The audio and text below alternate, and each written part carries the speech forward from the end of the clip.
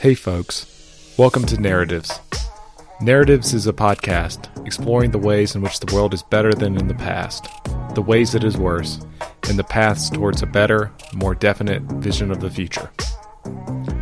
I'm your host, Will Jarvis, and I want to thank you for taking the time out of your day to listen to this episode.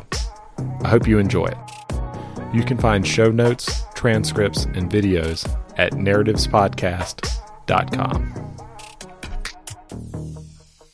Well, Alex, how are you doing this afternoon? I'm doing great. How you doing, Will? Doing great. Thank you so much for joining Russ and I today. Do you mind giving us a brief bio and some of the big ideas you're interested in? Yeah. Well, right now I teach at the University of Colorado Boulder in a program called the herps program for engineering, ethics, and society, basically teaching humanities to engineers. The person who endowed our program deemed them too inhumane or inhuman, one or the other. Prior to that, I was sort of in academic wasteland, popping from job to job, trying to find something more secure. I've been here for about 3 years. I did my graduate work at Tulane University. Before that, I was at St. John's College. I did an MA there, and I was at the University of Connecticut. Before that, I did a BA in political science. My PhD is in philosophy, but I work on Plato and the history of political philosophy. A lot of my work is concentrated on Plato in relation to pre-Socratic philosophy and poetry. I've written on Homer, Hesiod, Heraclitus, Parmenides, and I wrote a book on Plato's Parmenides, and I've got a book coming out soon on Plato's trilogy on the question of science or knowledge, the Sophists, statesman, and Titas.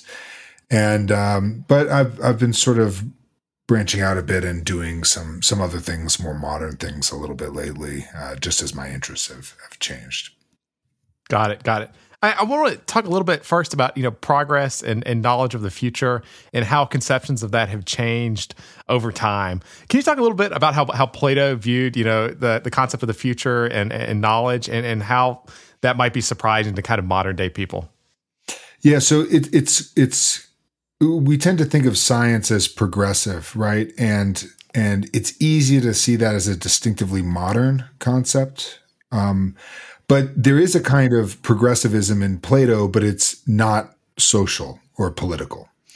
And the reason for that is that the sort of social or political sphere, the political community, is ultimately governed by unwisdom, right? Or irrationality. To say nothing of necessity, it putting impositions on the ability of a community to deliberate well about things, right? So there's a sort of intractable fundamental opposition to good thinking, right? To put it most simply. Nevertheless, there is a kind of progress that an individual can undergo, provided they have the right circumstances. They can sit and think and learn more and become wiser, hopefully, and make some progress in wisdom. The distinctively modern notion of progress, which is what we typically mean by progress, is social or political, as well as scientific project, is what we know as a community. That's a distinctively modern idea. As far as in natural science, it certainly has a root in Bacon and Descartes. I think in a way, and as a political matter, it goes back to Machiavelli. Machiavelli often looks like a guy who's just trying to revive sort of Roman excellence or Roman virtue, but it's contrived, right? It's through your own sort of social engineering, right? Now, just to put it that way, I think you automatically have a kind of bias against Plato and the ancients, right? Because, well, we have progressed, haven't we, right? We're largely more peaceful. We know quite a bit more. We live longer. So that seems to be a good case against him on the one hand. On the other hand, it's not clear that the average individual knows more, right? The average individual has more sophisticated opinions and gives more sophisticated explanations, even when they don't really know what they're talking about, right? Think of the way that evolution, for example, or my evolution or whatever, it's used in a very sort of haphazard, and it's often used as an explanatory tool without going through the scientific method, right? And there's millions of examples of these. So it's not clear that the average individual is any smarter, though they certainly have the trappings of intelligence and they feel very good about themselves, in this regard. I think the area in which we're certainly at a disadvantage is that we're often unable or unaware of how to deal with those problems, right? So we live in an era now of fake news, right? And an era of pseudoscience, right? Or the overreach of scientists, right? Trying to sort of lay claim to greater and greater authority. I think because we're so used to thinking of science in an empirical manner and a progressive manner, and things just keep getting better and better and better, we're not well prepared to think about the obstacles, right, to a scientific society. And possibly the deepest thinker on these obstacles are these ancients who were not inclined to make science a sort of social progress, a social project of progressive science, but were rather inclined to a kind of traditionalism or conservatism in the laws, right? Be careful about changing the laws. If people get too used to this, right, then everything will be out, right? You need to have a certain reverence and habituation, and you have to be accustomed to it. And so the ancients, if they did view science as progressive, it was on the individual level, right? And they thought very deeply about this, as I think we'll get into a little later. But that would be the primary distinction between them as far as the concept of progress is concerned. And I think as should already be aware, it should already be evident. I'm very much biased towards Plato on these grounds, right? I think he's well more aware of our problems, our political and social problems, than any modern thinker really was, precisely because they were so concerned with founding this world, not with criticizing it. I'm talking about early modern thinkers here. So I'm curious, is it something where, as we build up knowledge over time, like just the pile of things you can know just gets so big that you have to start deferring to experts at some point. Whereas if you're in the time of Plato, calculus has not been invented. So there's no way like, a high school student at the time could get to this point where they could, do differential equations and all these different things. Does that make sense? Yeah, I mean, we have a kind of luxury today. I mean, you can subsidize the freedom needed. I mean, almost everybody goes to college, whether through loans or their parents, or they go to a free community college or something like that.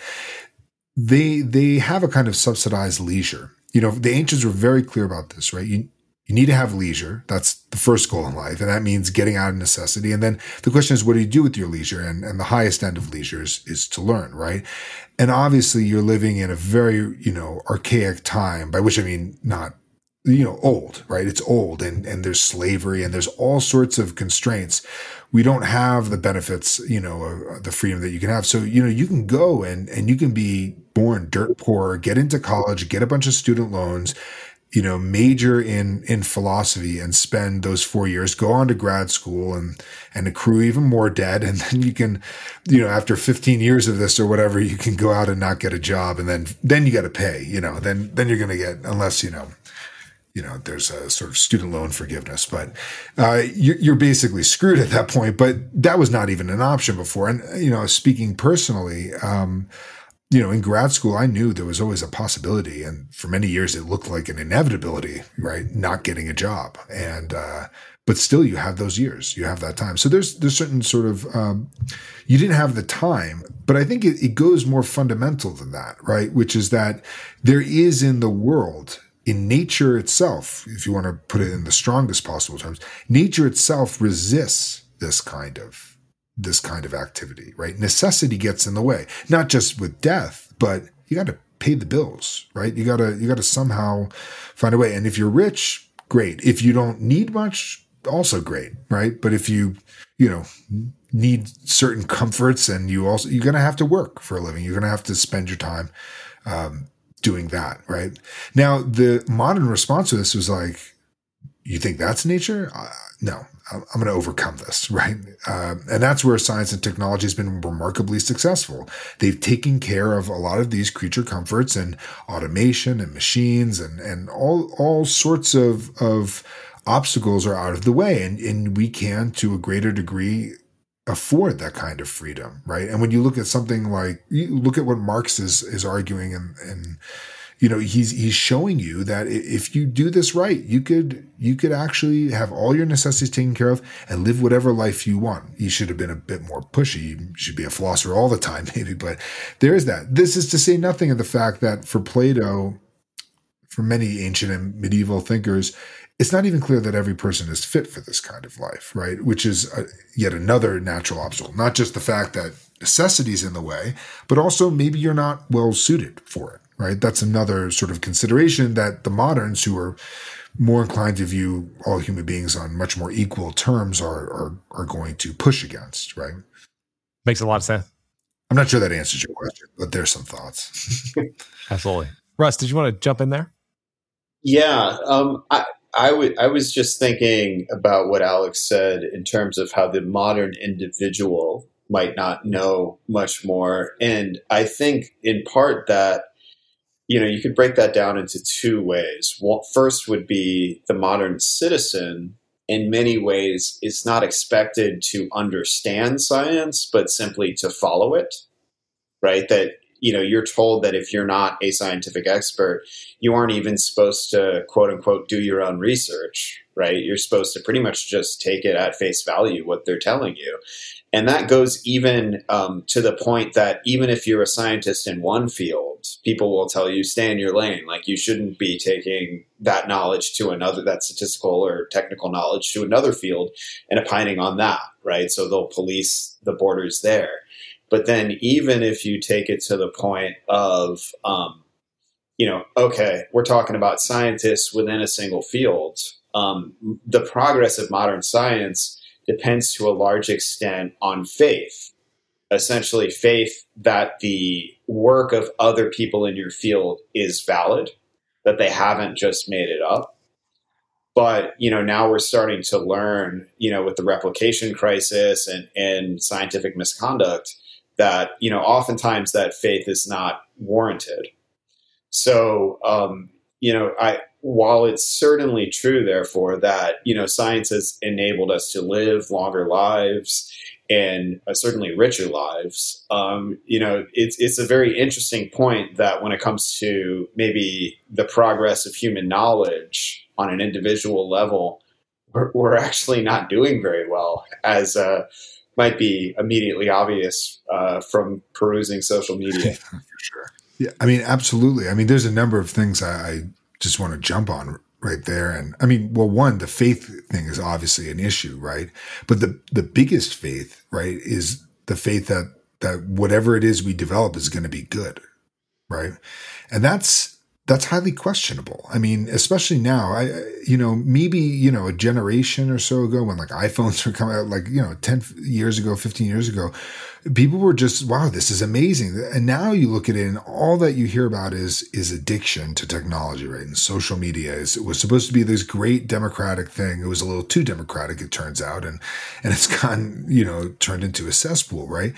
There's this is where I think the real faith comes out, and it's really kind of shocking when you really think about it, right? When you look at a thinker like Hobbes, for example, right, and Locke, they're saying, look, state of nature was such that you wanted to leave it, right? You wanted to make your future better. And so, to a certain extent, human life and human industry is devoted to constantly improving technologically and then financially and so on and so forth. And now what's the ideal? What's the end goal? If you're thinking in terms of progress, the end goal has to be unknowable, right? If you could know the end goal, right? If you could have that, you just have some sort of absolute standard. And we can, talk about certain immediate goals, right? Like, oh, it would be nice if we could, less reliant on fossil fuels for XYZ reason or whatever it is. But you have no idea what that's going to bring to you, right? If science can't be finishable, right? If science is always progressing, then you never have that kind of absolute certainty, right? Resting at the end.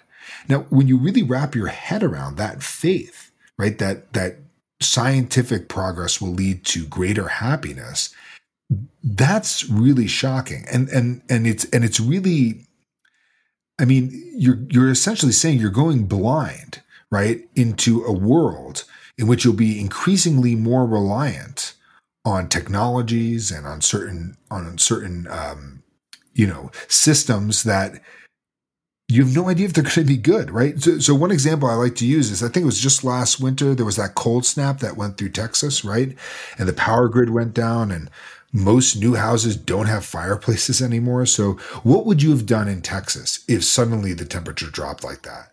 You'd be like, hey, it's getting pretty cold. Let's get some firewood. Put on your jacket. Oh, we're running out of firewood. Go get some more. What happens when the heating system goes down, right? I mean, old people die, right? You're completely, because you're dependent on that. So you lose in self-reliance, in virtue, but you also become much more susceptible, right? And so there's quite a trade-off here, right? The world in which you live with nature as only somewhat beneficent, right, and somewhat antagonistic, and you just kind of live knowing that, and you prepare for those contingencies, versus the world in which you fight a sort of inimical nature, and therefore you develop these systems that you then rely on, and then they shut down, and you have nothing, right? You have no sort of anything to rely on. Great example of this is from Plato's Laches. The beginning of the dialogue, these fathers go to these generals, Laches and Nicias, and they say, hey, we saw this guy, he's got this newfangled weapon, this new technological weapon, right? And it's great. He did this display, and we're wondering, would this be good to make our sons courageous? Because our fathers were courageous and we're not, and we want to make sure our sons are better than us and we don't screw up like our parents did. And what happens, Laches tells the story, he's like, yeah, I saw that guy in war. And what happened is he's doing his display, the ship went by, his crazy, barbed weapon got stuck in the netting of the ship, and it was pulling him, and he wouldn't let go. He kept holding on because he knew if he lost this, he'd be screwed, right? He'd have nothing. He didn't know how to fight as a man, as a naked man to man, right? Which is what fighting ultimately ends up. But he was relying on that sort of technology, right? On that's in a way the position we're in right now, right? Which is, I don't know how to farm. Do you know how to farm, Will? Russ? No, I mean, I don't know how to farm. If everything goes to hell, I mean, I've thought about this. I'm going to have to go raid some of the cornfields. Cannibalism is an option. I mean, there's not much you can do, right? And that's because we've convinced ourselves it's better to rely on those systems, specialize scientifically. That's a massive faith. And what have you given up for that faith and for that comfort? You've given up on your own individual excellence, your own individual self-reliance, right? And that's only going to get worse. It's only going to get worse because all we do is keep making it more sophisticated, less comprehensible by the individual, and turning us into more, pasty, pale, unable to do anything because everything's been sort of outsourced to technology.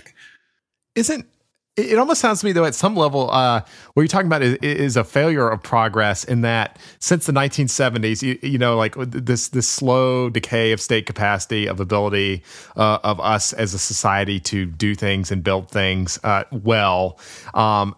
created these conditions where suddenly we have to worry about these things. Like it's something, it almost seems like, the state, a world where Texas can't keep the power on is not the same government that built the Manhattan Project and the Apollo program at some level. So I don't know. Can you talk about that tension a little bit? It almost seems to me like part of the problem is because technological progress has slowed at some level outside of these narrow boxes like the iPhone and things you mentioned earlier, that does force us to, at some level, prepare for a world that makes us go backwards, makes us have to know how to be self-sustaining and farm ourselves and things like that.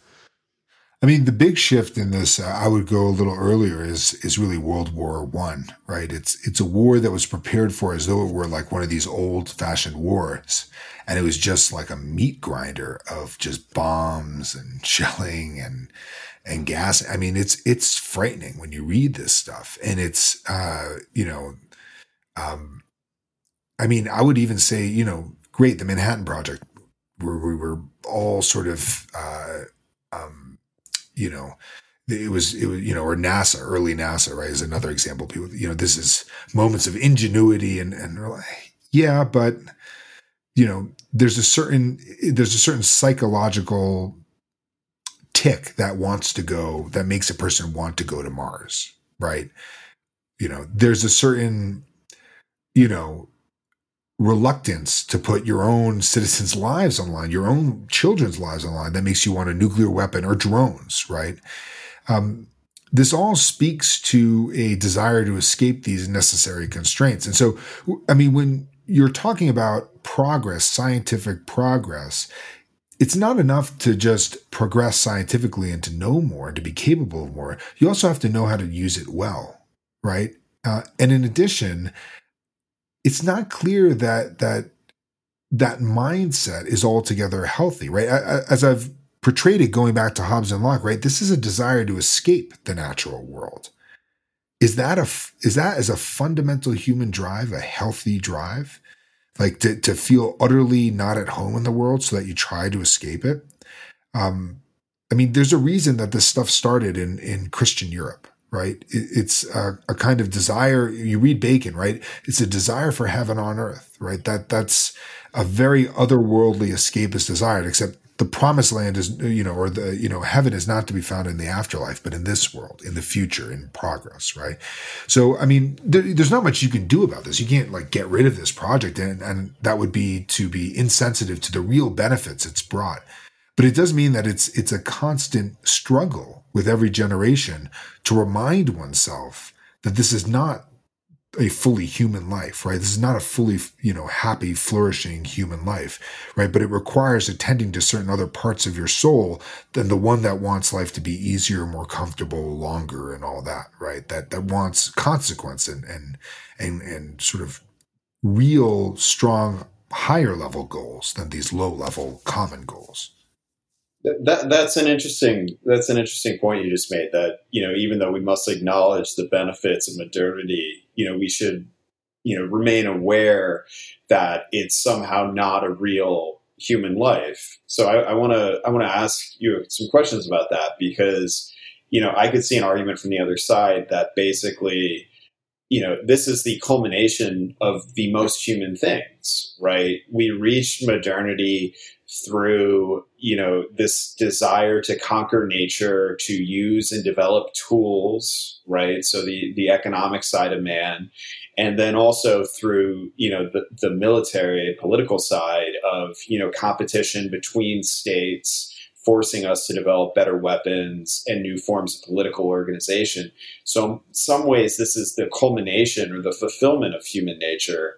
And even as, we see new technologies like social media, it's not like we're learning new things about humans that we didn't know before, like that they like being cruel to each other, for example. Like we already knew that, right? So in some ways, this is like the most human possible time, or the most consistent possible time with human nature. Yeah, I mean, maybe one way of putting what you're saying is that, there's two ways to view the modern turn, right? Was it the sort of human being finally coming into their own, right? Was man finally coming into his own, or was it rather a sort of lowering? And this is a difficult thing because, right, this incredible reliance on your own powers is a massive centering of man at the center of the world, right? And nature as a kind of obstacle, and moving God out to the periphery, if not, giving him the boot altogether, right? In terms of your specific premises of the project. And this is a difficult question to forge. I mean, I'm inclined to think that while it did center the human being, right, it completely erased any question about whether there are any sort of superhuman standards, right? In throwing out God and making man the center, it also throws out nature, right? And this is the difficulty, right? So you have, as part of the air of the ancient tradition, is the medieval tradition, right? Which is deeply bound up with religion, and the rule of philosophers in Plato gives way to the rule of priests in the medieval era, and this is in a way a problem, right? So that's one way to sort of solve this question. And when you go back to the ancients, you see that they knew what science and technology could do. There are all sorts of allusions to this in Plato and Aristotle, but they were still reluctant about it, and they saw that there's nature provides us with an array of human beings, or at least different ends or goals, and that there's this kind of heterogeneity in these ends, and we need to be sensitive to these in political life, right? One of the ways to think about this is in terms of Aristotle's ethics. There are three peaks to virtue in Aristotle's ethics. One is justice, which is sort of equally accessible to all human beings. Another is greatness of soul or magnanimity, which is this sort of crown of the virtues, right? It takes, you've got everything if you've got that. You've got courage, you've got, this, that, and the other. And then there's the intellectual virtues, which are both practical and theoretical. And so you might have a knowing statesman as one ideal, and then a philosopher, a complete philosopher, somebody like Thales, but really, think about somebody like Socrates there. And one way to think about what modernity did was less so in Machiavelli, but increasingly when you look at people like Hobbes and Locke, is to take those two higher goals and throw them out the window, right? Greatness of soul and theoretical virtue, and focus on human equality and on making human beings, all satisfied in the ways in which we are equal, the necessities and wanting that comfort. And if we could make politics do that, it would be far more easy. One way to think about it is in terms of a kind of reductionist physics, right? If you can reduce everything to atoms, right, then you've got something really easy to work with, right? As opposed to looking at a tree and then looking at a fox and saying, I don't know these are just different things, right? If you can reduce them to the same thing, and then you're working with genetics and stuff, you've got something to work with, right? Politically, they did the same thing. And again, remarkably powerful, right? You can build whole systems of government that are, that work here, that work there, that are remarkably sort of adaptable to different times and places, but deeply unsatisfying. That's the difficulty, is you got rid of the high and you made it work for a lot of people, and you made people sort of content or complacent at best, but maybe also really unsatisfied. And this is, I think, a real problem. When you look at people looking to social media to vent, and you look at people picking a fight somewhere, or, they're really struggling, trying to find within this world that provides so much for them, the thing that it doesn't provide, right? Which is a sense of meaning and purpose. And that was thrown out by this particular understanding of nature as a kind of enemy. And it was thrown out when you got rid of religion, right? Or you subordinated religion to sort of more utilitarian ends. So man's at the center, but man's far less attractive than he used to be. What do you think has caused this loss of meaning? You mentioned a couple of things there, but can you talk a little bit about that more? Is it truly just the story about the decline of religion and belief in a higher power, or is it something else that's going on, or just like lack of struggle or something like that? Yeah, I mean, so maybe just to put this it might be a lack of struggle. I think courage is obviously the virtue that gives you most immediate meaning because it has the most on the line, right? You stand to die. And so people look for things to really fight for. And so this is why you see, for example, during the pandemic, right? It's no secret, right? The reason that the Black Lives Matter, in part, stuff really took off all of a sudden in that moment is because people were trapped inside. They were living like scared little animals, right? And there was something out there worth fighting for. And the frustration and I think the sense of a lack of a real endeavor led to this outburst of a longing for a just cause worth fighting for. And that's where you see some of the excesses there, right? Some of it was mostly peaceful, as we all know, but right, the rioting, the burning, the tearing down statues, they wanted something that they could fight for. When we don't attend to those sorts of things and we don't give that an outlet, it becomes unpredictable, right? And then all right, what's the cause? I think it's this sort of hands-on relativistic liberalism, right? Remarkably neutral, right? And that neutrality, for a while, you don't really notice it because there's a kind of common culture, right? Some would say we were a Christian, European nation. Some would say, well, it was white supremacist. However you interpret that culture, it was more monolithic, right, than it is now. As that neutrality is worn down, and as, and you bring in different populations because you are open, right?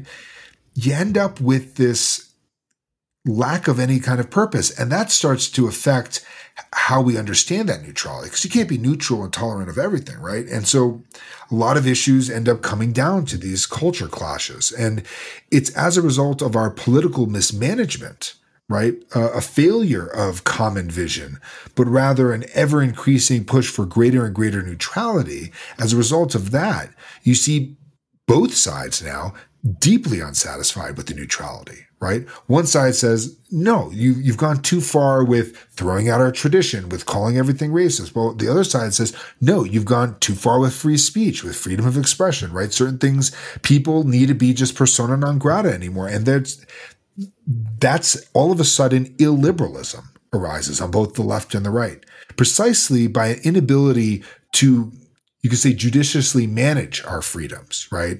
And be aware and make the case for a kind of common culture. This is what we're living with now as a result of this political system being managed poorly by those in power. Yeah, it's undeniable, right? You can point to so many statistics that, suicides in general have been up for 20 or so years, especially among teens.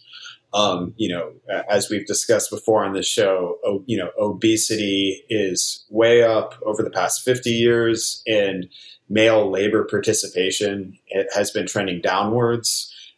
So you can point to some real trends here.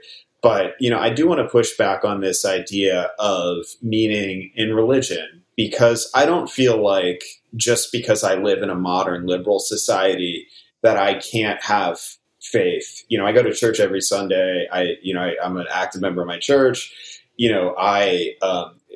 Just because I live in the United States of America doesn't mean I can't believe in God, right?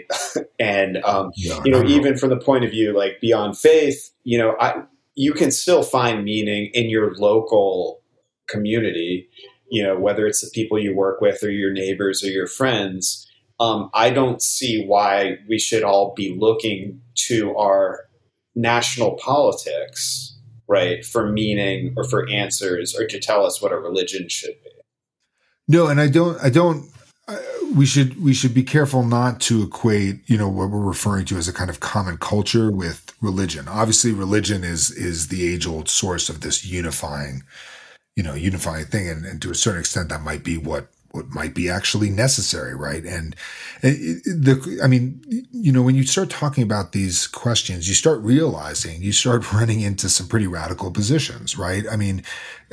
You could easily find yourself maybe as an integralist, right? If you're Catholic, and dancing around these questions, right? Or, God forbid. You could go full Aristotle and say, well, we need, an Aristotle, it's really difficult. And I'm not sure, I'd be the greatest statesman of all time if I could solve this problem. Intellectually, it's theoretically, you can point to the issue. To practically solve it, I have no idea, right? But I would say that, it's great. You can find outlet in your smaller communities, but that liberal neutrality, right, increasingly has asserted more and more sort of hegemonic force, right? When it was just a matter of the federal government being kind of hands off and then the states sort of manage their own affairs, fine. But that's not what's happened, right? Just to looking at the history of the courts, what has the court done? It is increasingly forced a more and more morally neutral standard, right? To the point that people are forced on the smaller level to regulate their lives and to think and act, right, in accordance with these principles of neutrality, these liberal principles, right? And that's where it seems like maybe one way to think about that is that sort of liberal neutrality is ultimately not neutral, right? It demands acquiescing, right? It demands that. Now, it requires, on one moment of thinking of it, it requires supplementation, right? It's neutral, and therefore you need something else among yourselves on the one hand. On the other hand, the neutrality looks at whatever you put in there and pushes back against it, right? Insofar as it has a bearing on your soul. So, this is, you talk about, finding meaning in your community. Look at some of the decayed forms of religiosity, right, in this country. I mean, I hear people spout some crazy religious views, by which I don't mean extreme views, but remarkably defanged and sort of, I mean, it's just religion through it's liberalism with a religious lens on it, right? They have a cross, right? But nothing of what they do has really much to do with the church, right? Or, I mean, the greatest caricature of this is like Unitarianism. And then this goes hand in hand, I think, with sort of, reactionary forms of religion, right?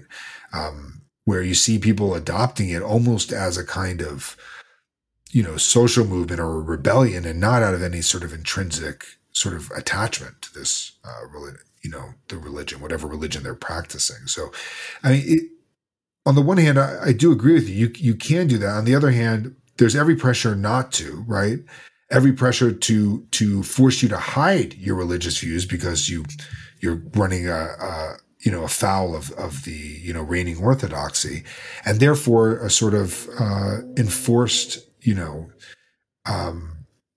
kind of wishy-washiness to your religion, if that makes sense. Do you think there is an alternative to, liberalism, like, to speak of the future, that is like more charismatic or compelling at some level? Is there some way, or are we forced to, just abandon it over the long term? I have no idea. I'm not one of these.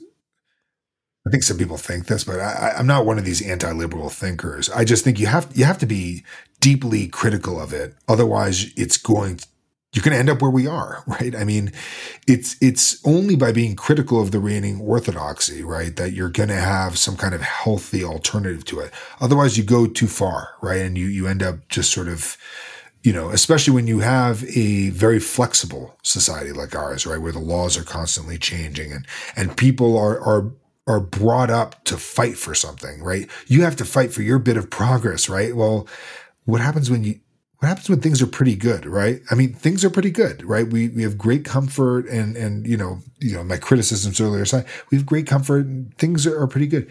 Why the hell is everybody so up in arms all the time? And, there are problems, not to say that there are problems, but there's a real lack of historical awareness of how things used to be in this country, to say nothing of in human history, right? The massive expenditures of life, the way that disease used to really ravage us. I mean, you have untold of opportunities to pursue your, happiness as you understand it, and we don't do it, right? And so there's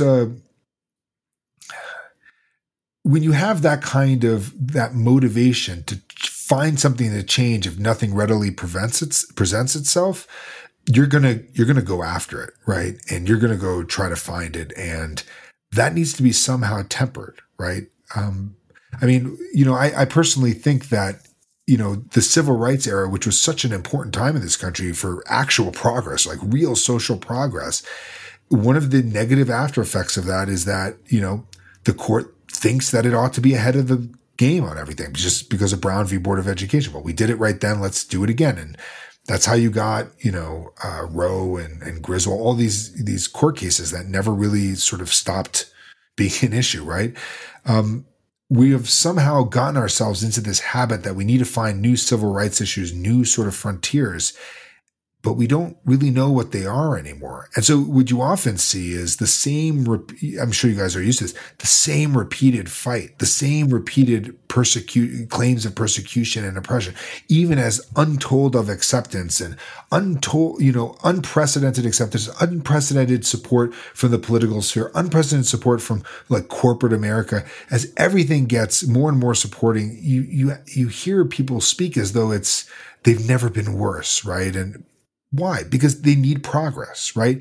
That's an insidious cause of unhappiness, a failure to appreciate the good before you, because you're always looking towards the good, the unachieved good of the future.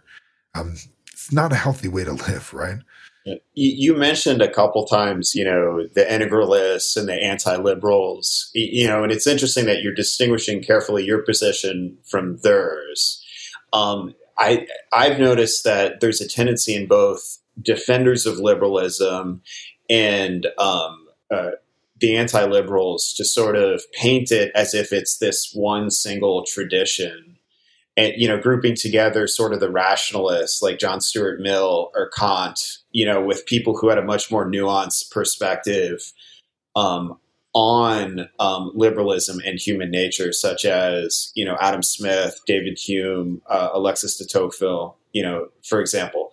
So, or even Friedrich Hayek, I would put in that boat. So, maybe, part of, taking a more skeptical look at liberalism, also would involve, going back to some of these figures who themselves were liberals, but also at the same time had a more nuanced view of modernity and progress.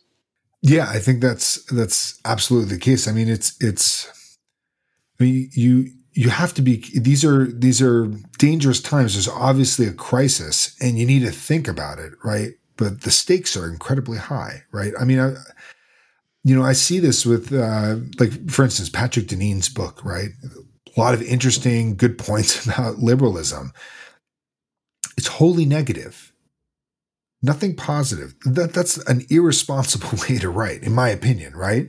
And not to say that Deneen is not an irresponsible person in his own thinking, but he has influence. This book was very, very popular. It's made the rounds, but now part of this has to do with, to go with like the Catholic sort of critics of liberalism.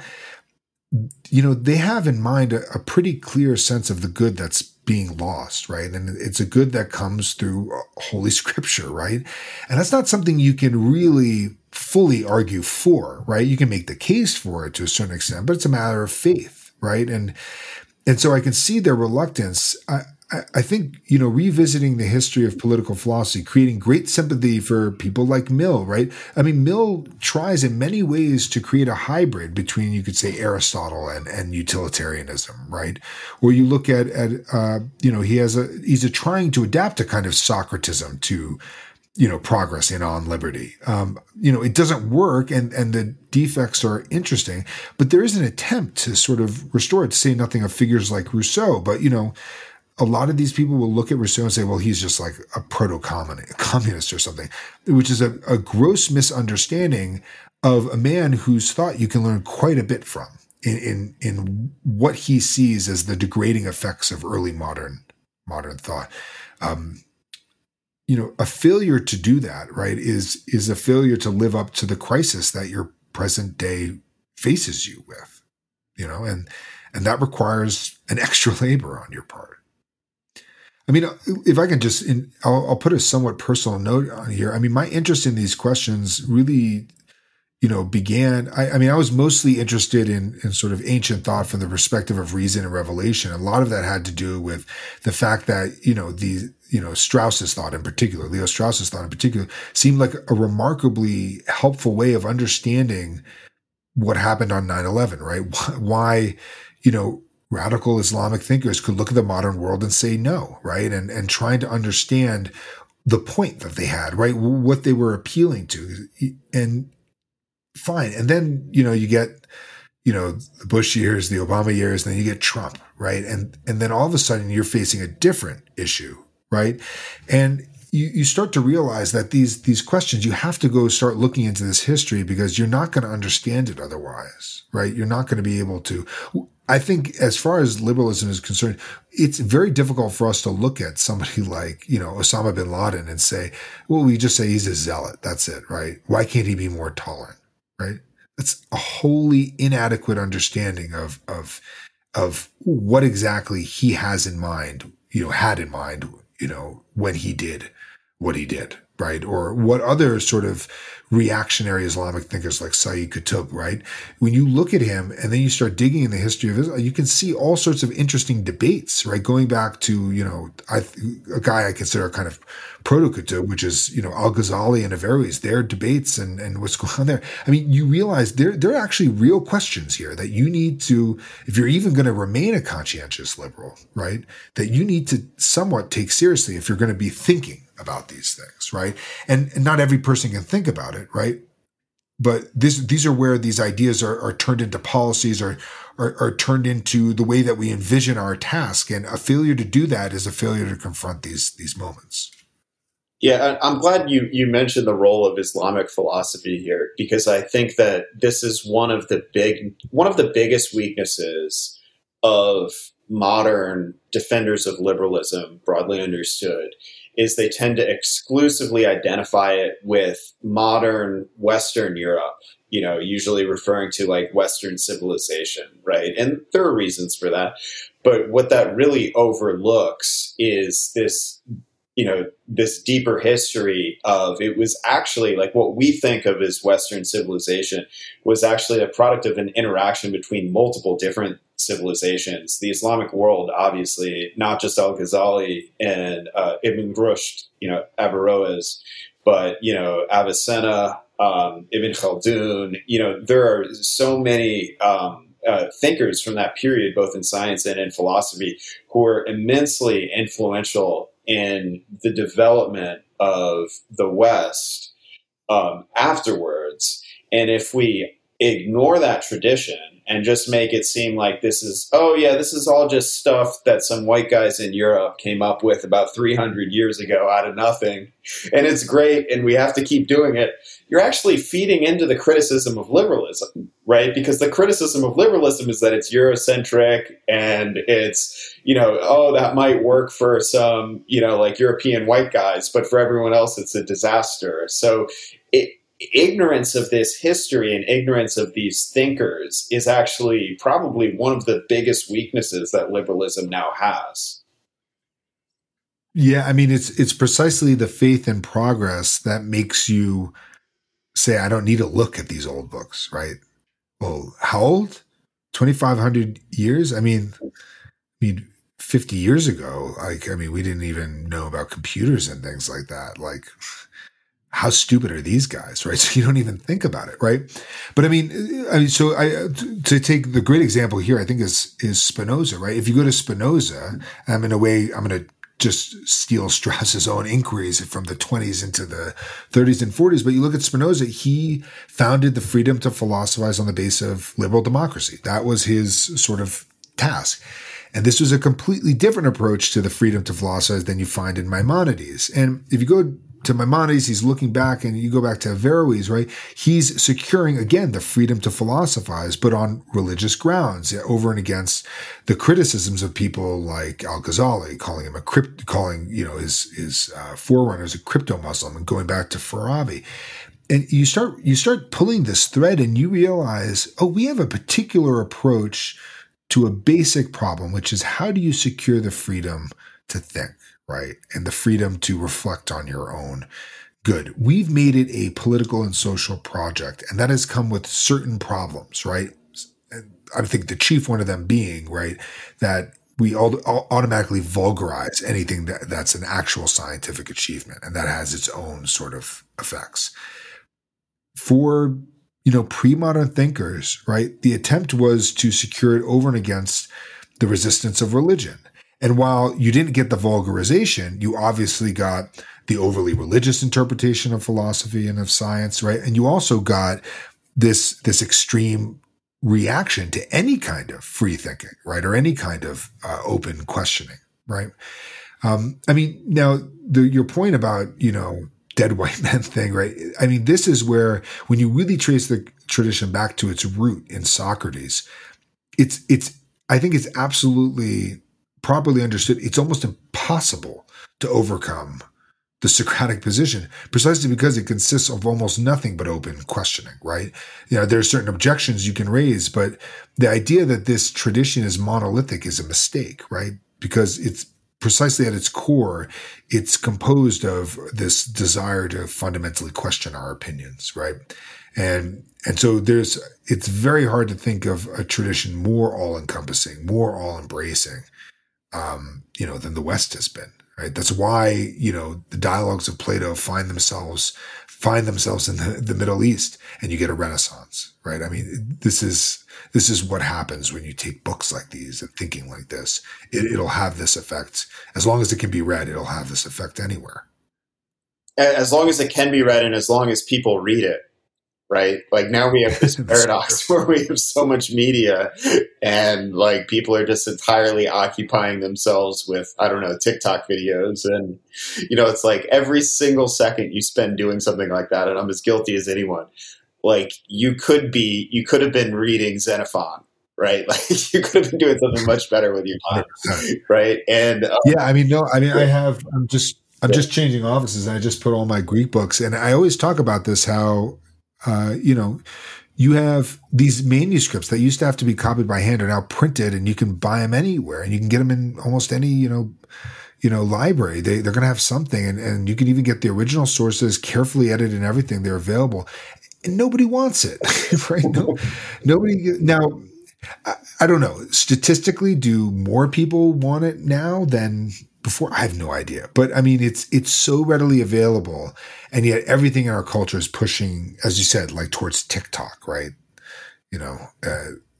So maybe I should just start like, a TikTok. This is one of the reasons I like Twitter. I mean, I find that if I go on Twitter, I can have an actual conversation. I can put out a quote, put out a thought. You can inject a little bit of thinking into this incredibly volatile medium and meet people, talk with them. And same thing with, the podcasts I do. There's a way that you can connect to people, small group, but they're out there, right? And you can use these media. Otherwise, it's just only degrading, right? And only a negative influence. I want to talk a little bit in the last couple of minutes about Strauss, actually, and I want to understand from you what do you find interesting about Leo Strauss? It's to me the fact that I get this idea that and I'm not as well read as you are by any stretch, but I get this idea from Strauss that when we go back and read these books, we have to understand that everyone writes under a certain set of social conditions. They've got their own Overton window to deal with, and there's certain things they can't talk about, and so we should try and extrapolate out from there. And even in recording this podcast, like I know this is true. There's certain things like you don't talk about or you can't quite cover, or things like that because of the Overton window you exist in. But my question is what do you do with that? Like this is an interesting point, and I think this is a good thing to recognize. But what is one supposed to do with that when you have that kind of knowledge? Well, I think so to make it sort of simple. So there's a social constraint, right? You're not allowed to say certain things, obviously. But there's also, I think for Strauss, an almost sort of natural constraint, which is that it's not clear that you can solve these questions simply. Right now, he makes a number of remarks. I spent all summer working on this, and he makes a number of really interesting remarks about, the basic presuppositions or his sort of hypothetical basis to his own activity. And it is, there's a lot of talk about the riddle of being or the mystery of the whole or, fundamental problems. And you have to kind of figure out how these different ideas are operating in his text rhetorically and philosophically. But I'll just, to put it simply, I think for Strauss, he understood that modern progress had made us insensitive to certain fundamental questions or problems, right? And it's made us have absolute faith that we can devise solutions. And this, while it's great and it's optimistic, and on a certain level, you have to believe you can solve a question to try to actually understand it, right? You have to take the solution seriously as possible solutions when you read different philosophers or you study different ways of life. On the one hand. On the other hand, the humility that comes with understanding something of these great thinkers. There are really good reasons for writing the way they did, for proposing the ideas. The fact that they're what they taught and what they thought are on different levels, it has a deeply moderating effect, right? And not just philosophically as an individual, but I think he thought also politically. And I think this is one of the reasons he pushed back against liberalism, and one of the reasons he pushed for this idea of fundamental problems, right, or fundamental questions, or certain solutions that are coeval and they can't be sort of resolved, is that he understood that if this could take some kind of root in academia, it might not take over the whole thing, but it might create a sort of healthy skepticism about what we can know and what knowledge can accomplish. And that would be a benefit not just for your own growing, it could be a benefit for the regime and for the West more generally. If I can just go on to one point, this is something I wanted to talk about along the way, but I think absolutely. Obviously these questions are so rich. We went in all different directions. One of the fundamental texts that I've actually relied on quite a bit is this discussion in the Titas of trying to know your own good. And this is over and against a relativistic argument, that Protagoras, Socrates is reviving this, but sort of Protagorean argument against your ability, this sort of relativistic argument that, well, what's good for you and what's good for me, it's a matter of, no, it's not just a matter of what appears to you. There's a difference between apparent goods and real goods. And you know this from experience because you tell yourself, it's going to be a great idea for me to do this. And then it turns out to suck, right? This movie is going to be great. And you're completely disappointed. There's an experientially, now the difficulty here is that when Socrates goes to try to establish knowledge of the good, I don't know, right? That's difficult. You can know it negatively through mistakes. If that, as a hypothesis, just put it out. If the way you know you're good is through mistakes, and right now we are pursuing the good of knowledge without any kind, right? We're relying on, right, to go back to this sort of systemic idea that we've been talking about. We're relying on systems, right? They're informing our lives and our actions, right? And we're unreflectively going after them. There's a lot of mistakes to be made, right? And this is where I like to look at Descartes here, or Bacon has a similar idea, but the idea that you should understand the world as wax that can be formed, right? That can have attributes added to it. That's a remarkable analogy, a really powerful analogy for human creativity and the ability to form our future. This is progress, right? It's ours to be shaped.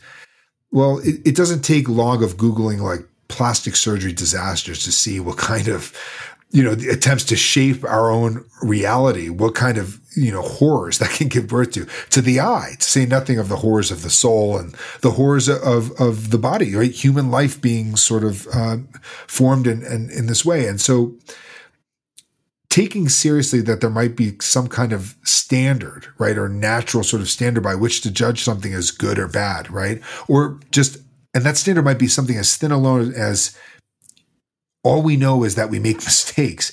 That kind of humility, knowing that you might not know more than that, will make us way more judicious in how we pursue science and technology and how we pursue progress.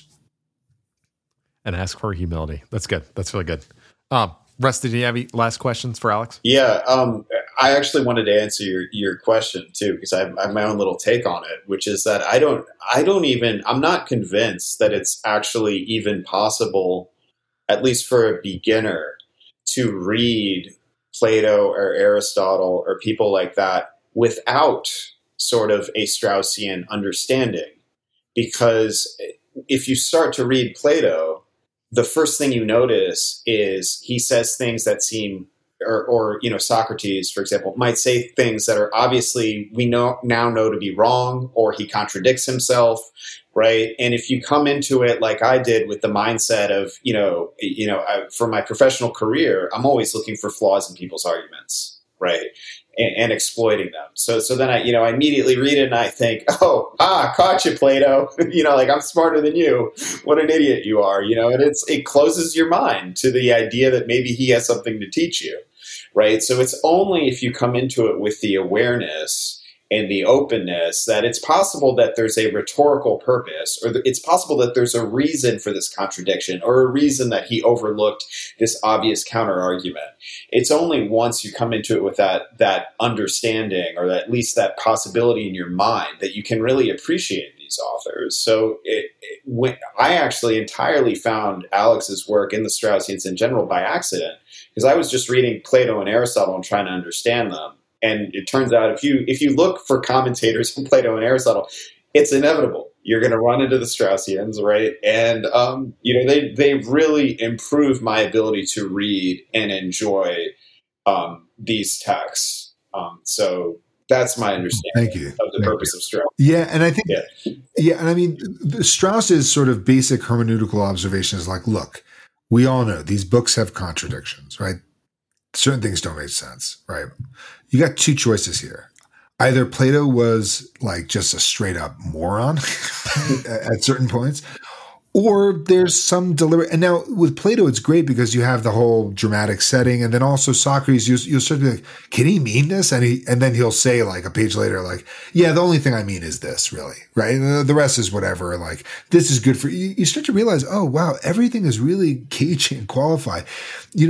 Strauss is, I think, most persuasive with Plato precisely because of the dramatic stuff. I mean, his readings of like Maimonides and Spinoza really rub people the wrong way, certain people, for that other reason, right? But I think he's just kind of in a way pragmatic. It's like, come on, and if you read other commentators who are not Straussian, at some point they will all admit it. They'll at a little point like, well, I think he just said this because of whatever. Like Descartes, like, I don't really think he believed. Come on, right? Like he's obviously concerned, or and so you start to realize, oh, well, everybody kind of admits it a little bit. Strauss's distinctiveness was to think that sort of admission to its basic presuppositions, right? And think, well, what would the world have to be for this to always be something people have to do? And he took that and he thematized that and made that more explicit than maybe anybody ever has, even in Plato, right? Where you get these certain metaphysical statements about this, but they're very much in passing. Right. Makes sense. And just to wrap things up, or I'm going to try to, if it's the case that it's sort of an internal condition of humanity, that there will always be a difference between what's stated or what's written and the reality, between theory and practice, then that's an inherent dilemma for the modern project of progress, right? Which is all about trying to make reality correspond to the text. Right. And it's just probably not going to work the way we expect it to. Not at all. And this is where, the role of the science communicator is one of the biggest concessions that modernity has made to antiquity. We need rhetoricians. I need a rhetorician. I need, what do we do to get people to take a vax? Call it a Fauci ouchie. Then people will really be into it, right? Like that's a massive concession to the fact that there are distinct types of people, right? And that you need rhetoric to relate from wisdom to unwisdom. And that's just, that's a very kind of canned version of, ancient understanding of different human types, which again has its own sort of questions and problems, but right, that's admitting something about the nature of political life that's not modern.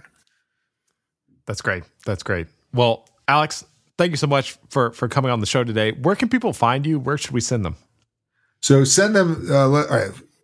The New Thinkery is my podcast. I do it with my very old friend, Greg McBrayer, and my very fat friend, David Barr. And go check us out. The New Thinkery. It's just thinker with a Y on the end. We're on Twitter, and check out the podcast. I'm also on Twitter, Alex Priou, Priou. You'll find me on there if you look at The New Thinkery. But yeah, I mean, that's the thing that I'm very proud of the podcast. I think it's great to talk with my friends and to share it.